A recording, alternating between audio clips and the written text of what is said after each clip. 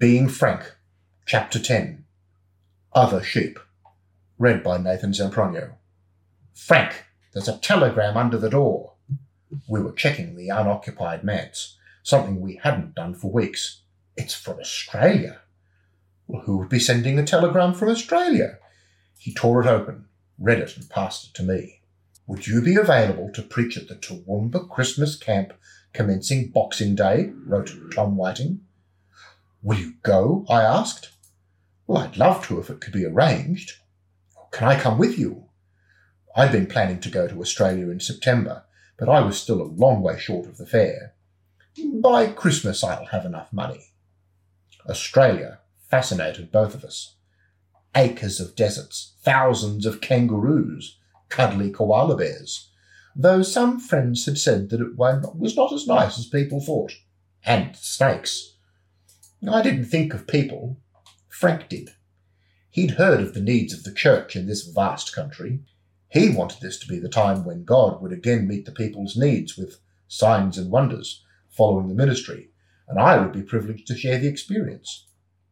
I'd booked the seats on the plane. They weren't to know that I needed another $200 for the fare. Frank's would be paid, of course. Somehow I knew I'd be in Toowoomba at the Yukana Vale camp in Queensland, Australia. Here I come. When Frank boarded the old Lockheed Electra, I was with him, as well as our two boys. When we touched down at Sydney Airport, Brian, with his nose pressed hard on the window, said, "Can't see any snakes, Dad." But there were other creatures, not at the airport, but certainly in Queensland. Myriads of flying beetles, mosquitoes large enough to carry a man off, or so the Australians said. Oh, and the flies. Persistent little beasts, which stuck to our faces in spite of our efforts to drive them off.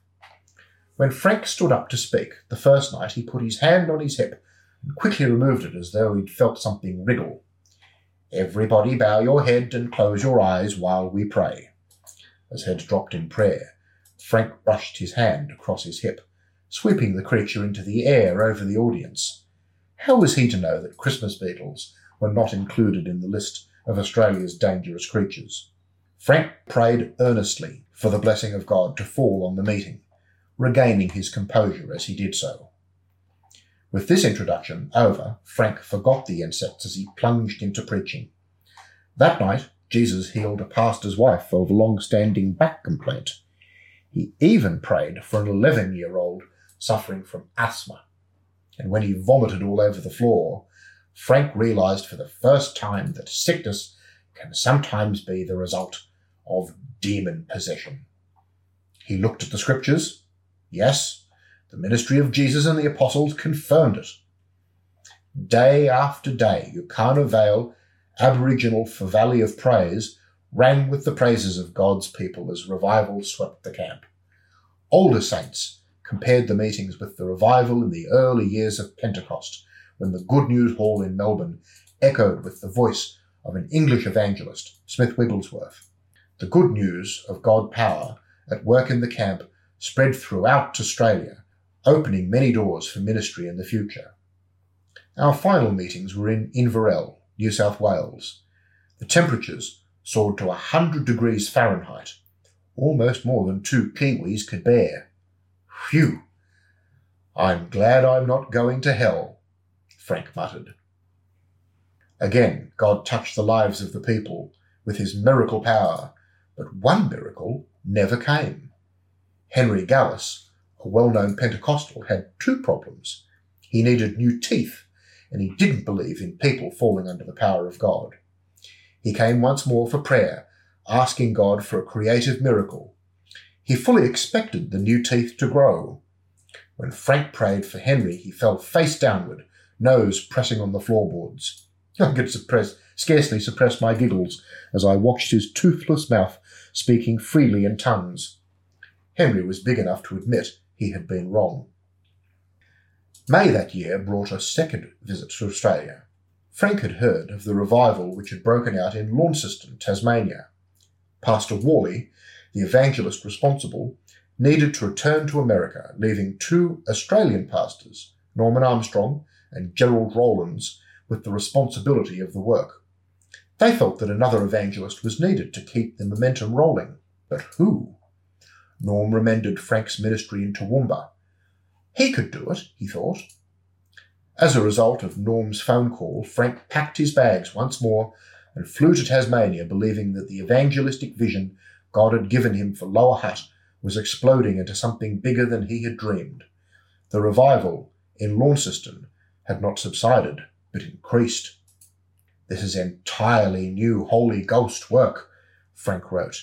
"It is an experience indeed to see the great importance these people put on things which to you and me are everyday occurrences. There had been no manifestations of the Spirit in the public meetings until last Sunday, when I brought a tongue message and interpretation. The congregation was speechless and overawed at such a glorious thing happening in their midst. On Sunday, there were 3 tongue messages and interpretations by new, Spirit-filled Christians. It appeared that God was taking over the police force when 7 policemen and their families turned to the Lord. More healings have occurred than in any other campaign I've conducted," he told me in a letter. I knew Frank was happy. The friend who told me I might as well leave the suitcases out was right. The next time I packed them, Frank was off to Apia, Western Samoa, to dedicate a new church. Calvary Temple's congregation overflowed to the outside. Each window was filled with curious faces trying to see what was happening on the inside. The choir of 100 island voices singing in harmony brought tears to Frank's eyes, but when he saw these lovable, friendly people coming to receive Jesus as Saviour, the tears flooded forth. "Most Samoans go to church on Sundays," Frank wrote, "but their ministers smoke and some drink. The churches have bingo parties to raise funds, but the people don't hear the glorious gospel message. Praise God, the Pentecostal fire is burning, and hundreds are turning to Christ. 246 in this crusade. They are leaving dead churches for life in Calvary Temple." And life there was, as the cook found out. With the help of Billy, a 12-year-old boy, he was busily preparing the meal to be served at the end of the service. "Billy, I'm out of salt. Will you get me some from the house?" Billy ran off, but decided to look in on the meeting on the way past. As he peeped through the door, Frank looked straight at him. "You need the Holy Ghost," he said. Straight away he prayed for him. When the cook realized that Billy was a long time coming back, he went searching for him, and he found him lying flat on his back, on the floor, speaking in a strange language, oblivious of everything. "I don't know what the Palangi," white man, prayed, but I do know that I can hear perfectly," a man, deaf for 24 years, told Pastor Fatiolofa, Calvary Temple's pastor. The evangelist's greatest farewell gift came from a young man who put his arms around Frank's neck, his tear-stained face against his cheek. In broken English he said, "I have no money to give you as a parting gift, but as you leave Apia, I give you the gratitude of my heart for introducing me to the Lord Jesus." In Nadi, Fiji, Frank learned the sacrifice expected of the missionary when he had to sleep on boards covered by a blanket. Then, after a sleepless night, to be called at 4 a.m. for a prayer meeting was more than he could stand. Pastor Nathaniel had to pray alone. Frank had plenty of time to pray before the first meeting began in the evening. The marketplace buzzed with excitement as the meeting progressed. Nearby, a denomination opposing Pentecost organized a rally of their own. Frank chose to ignore them. He wasn't in competition with anybody but was there to preach the gospel, which he did with the aid of 2 interpreters translating the message into Hindustani and Fijian. When Frank shouted, they shouted. When he jumped, they jumped. People, unable to resist such enthusiasm, came running from the opposing rally to see what was going on. Many of those who gathered were Hindus, and to take a stand for Christ meant excommunication from family and friends. But still they came. The sick flocked forward for prayer, and so did the curious onlookers. It was hard to tell the difference as the sick were healed, although a 14-year-old boy kept shaking his head at the noise as he was delivered from a deaf and dumb spirit. Frank's overseas journeys began to read like a travel brochure when, in 1966, the church sent him on a fact-finding mission, which would circle the globe and lay a foundation for future ministry. He was to look at the way missions and Bible colleges operated. Although the church paid his fare, he would need money to provide shaving cream when his supply ran out, perhaps a film. The bank teller looked aghast that anybody should consider a 6-month journey with only $200 in his wallet. Even that amount scraped our bank account clean. "Be sure to pray for me," he told the family as we said goodbye. "Right often." 6 months apart from the travels, on a world map it looked like a very long way. His first stop was Manila in the Philippines. What would he do if our old friends Dowell and Dorothy Walker were not there to greet him? But they were. Frank knew nothing of culture shock, but now he experienced scenes which stirred him to the depths of his spirit. Dowell took him through the stifling heat to a large Roman Catholic church. There, towering above the worshippers, was a statue of the Black Christ and a lesser statue of the Apostle Peter. A seemingly endless line of people crawled in from the street and down the aisle until they could kiss the feet of the Christ. Some were covered in sores and others were sick. Indignation welled up in Frank's heart while tears rolled down his cheeks. "Dowell, I'm going to tell these people that Jesus can heal them without all of this humbug." "Frank, you can't do that. You'll get thrown out." The scene still challenged Frank. 22 years later, he travelled on to Mindanao, where he slept on the floor with the rats, and then to Calamba to visit a Bible school with 51 men and women who seemed possessed by the unquenchable fire for God, he said. "The singing is wonderful with mighty praise and worship. Although they have little of this world's goods, they do enjoy the abundance of God's grace," he wrote us in a letter. There was opposition from another church. They organised a film show right beside us. Finally, they lost much of their crowd to the preaching and the sight of God instantly healing a blind man and restoring the hearing of a young boy. These were only 2 of many miracles, and I cannot say how many gave their lives to Jesus. Frank's letters were inspiring. Dowell and Frank boarded a jeep for the long haul back to Manila. This was the first time that Frank had travelled with 2 trussed pigs, filthy, dirty, and continually emanating ear-splitting squeals. Beside him sat a young boy holding a rooster.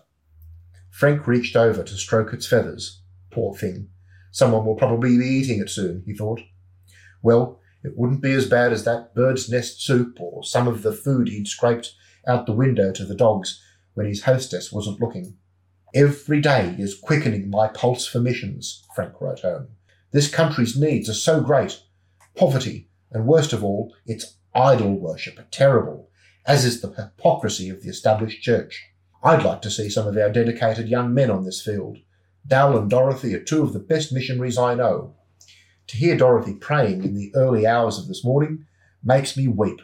She's a real intercessor," he wrote. Hong Kong was a further shock. As the plane dropped down between the high buildings, the density of Hong Kong's housing became a reality.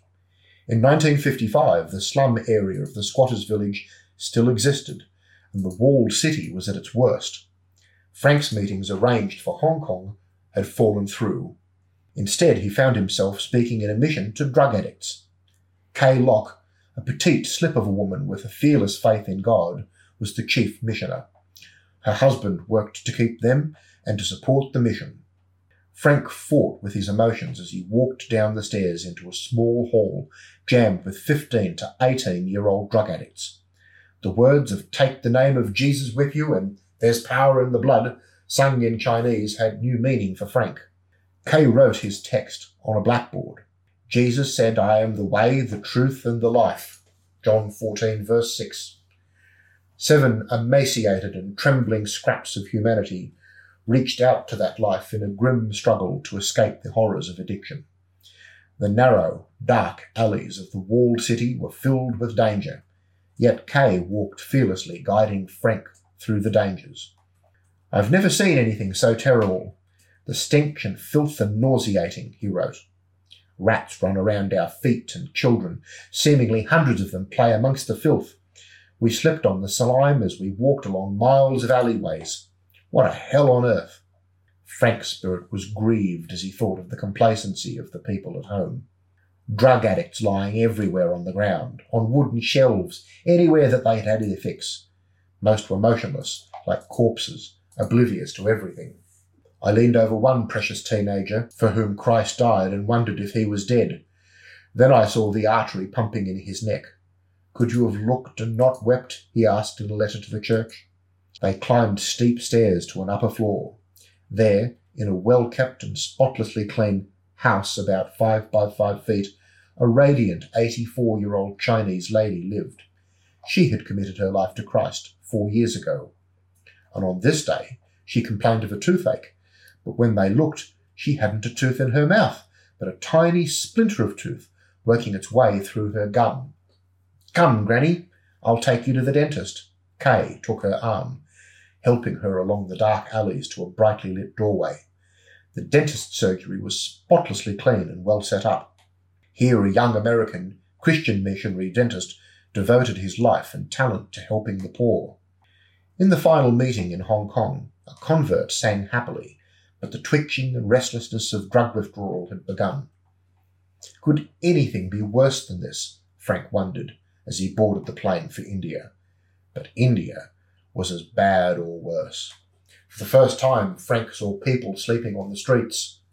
Pune in 1966 was a city of millions, and not one church of any denomination preaching a clear message of "Ye must be born again," let alone the wonderful truths of the full gospel, so precious to us. Pam and Graham Truscott, our friends from New Zealand, told Frank. Food parcels from home made it possible for the missionaries to live. Frank renewed his commitment to make Lower Hutt a springboard for missions, a centre reaching out to the world. He loved these Indian people, but hated the conditions they lived under. India is a country like the gods they worship, Frank says, but note the measure of prosperity the believer experiences compared with the poverty of so many unbelievers. The spirit tree next to Graham Truscott's home kept on shaking and whispering, holding people in bondage, but the Holy Spirit was bringing light and life. Bangalore, a city 500 miles south of Bombay, was Frank's final stop in India, and it nearly was final. Here he ministered in the Assemblies of God Bible College by day and in public meetings at night. American missionaries, the Rev and Mrs. Dillingham, pastors of the local church, and the principal of the college was the Reverend McDermott, and he'd been crying to God for a real move of the Spirit. It's so difficult for the people of southern India to receive the baptism, they told Frank.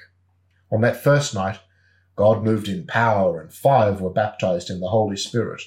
Immediately, the atmosphere in the college changed. Conviction spread to another student who came up to the altar call and cried for 2 hours. "What's the matter?" Frank asked him. "I'm a third-year student and not even saved." "Then why do you live a lie?" "Because this is somewhere to live and I can get food, but it'll be different now." Frank was shocked by a third student who never smiled. At last, Frank asked him why. "My father is a Presbyterian minister, and he told me that I'd get good training at this college, but I don't believe in Pentecost," he confessed. "You will receive the baptism in the Holy Spirit at 9 p.m. next Friday," Frank told him, and that was the way it was. This young Presbyterian fell to the floor and rolled like a barrel for 2 hours, speaking in tongues the whole time. The public meetings at night were crowded. At the end of one meeting, a young man shouted out, "What right have you to preach this Jesus to Indian people?" With eyes flashing, his face angry and fists clamped by his side, he pounded down to the altar. "He's going to kill you," the Holy Spirit whispered. Frank took 2 strides towards this hostile man. With his forefinger pointing straight at his enemy, Frank began to speak words of knowledge, revealing the hidden sins of the young man's heart. He took several steps backward, Frank following up his advantage. Suddenly the man dropped into a chair, yelling loudly as he could, "Jesus, I didn't believe in you, but now I do. Save me from my sin." Frank reluctantly turned his back on India. He wished he was going to Madras with Graham Truscott instead of Israel and London. Still, 2 days' rest in the land where our dear Lord ministered, died and rose again, as Frank described Israel, was like a refreshing shower. Frank prayed, "Not thy will, but thine be done," in the Garden of Gethsemane as Jesus had done. Disgusted with the hypocrisy and false information of the place, he longed for London and some good, honest British life. From the moment he touched down at Heathrow, he appreciated the friendliness of the people. "This is like coming home," he said to himself, but the November weather was foggy and cold. "They haven't even had any summer, and now winter is setting in," he said in his next letter home. "But I do love the country, although the feeling of defeat invading the political scene appears to be invading the church. This is a tragedy, and I find it very depressing." By the time he visited England again, it was 1985, and the spiritual climate was changing. England was awakening to life in the Spirit, although some pastors could not accept what was happening. Others, straining to press into God, wanted to leave the assemblies of God. "Stay in the fellowship," Frank urged them. "Stay the same as I did years ago, and let God use you to bring life in Christ." Some stayed, some didn't. Standing shoulder to shoulder is the best way for the church to do battle with the devil if it wants to set the captives free. Frank found America seething with evangelists, but he wondered what they were accomplishing. When he talked with Billy White of Tonawanda, New York, about meetings in his church, the first question that Billy asked was, "How much did Frank charge?" "Nothing. I don't put a price on the gospel." Frank was amazed at the question. "But you must charge something. All evangelists do." "I don't," Frank replied. 6 months had flown by as Frank turned towards home. How was he ever going to settle into a small church program? "My sights have been so lifted and my vision so enlarged, I doubt if the church will be able to take 1/2 of what I envisage for the future," he said. The vision stretched to other nations and the challenge of increased missionary giving. Whatever culture you are, the people are the same, with the same problems and the same hurts, and they love their liberty of the Lord except for a few old diehards to refuse to get out of their rut. It's the ministers who stop revival, not the people, Frank accuses. He had been startled at the lack of Pentecostal power. In so many countries, even as late as 1988, the missionaries have left strong evangelistic churches, but are often legalistic, with no knowledge of how to operate in the spiritual gifts. This didn't stop Frank. He feared no man and moved as the Holy Spirit directed. "I've been asked to speak at a youth camp in Sydney," he said, showing me a letter which he'd received that day. I appreciated his anticipation of the meetings, as I knew that Frank loved ministering to young people. He organised his church meetings well ahead of time and bought his tickets, and then the blow fell. "Sorry, we're not permitted to have you come. The state executive has ordered us to cancel your visit." Members of that council would eventually come to be good friends, but at the time they could not see what God was seeking to do. Why argue? Once more Frank believed that he would see God's justification. It's only the Western world with its sophistication which does not receive freely from God, Frank alleges. The fulfillment of the vision still continues as the challenge of other cultures continually confronts our society. Frank has a heart for God's other sheep. My right arm sometimes grows weary of waving goodbye, but we did make a commitment never to withhold each other from the war as good soldiers of Jesus Christ. That ends chapter 10. A note from the narrator. As a work of fiction, I was prepared to read this so that the memory of this rare tome would not pass. But my encouragement to you is do as I do and don't believe a word of it.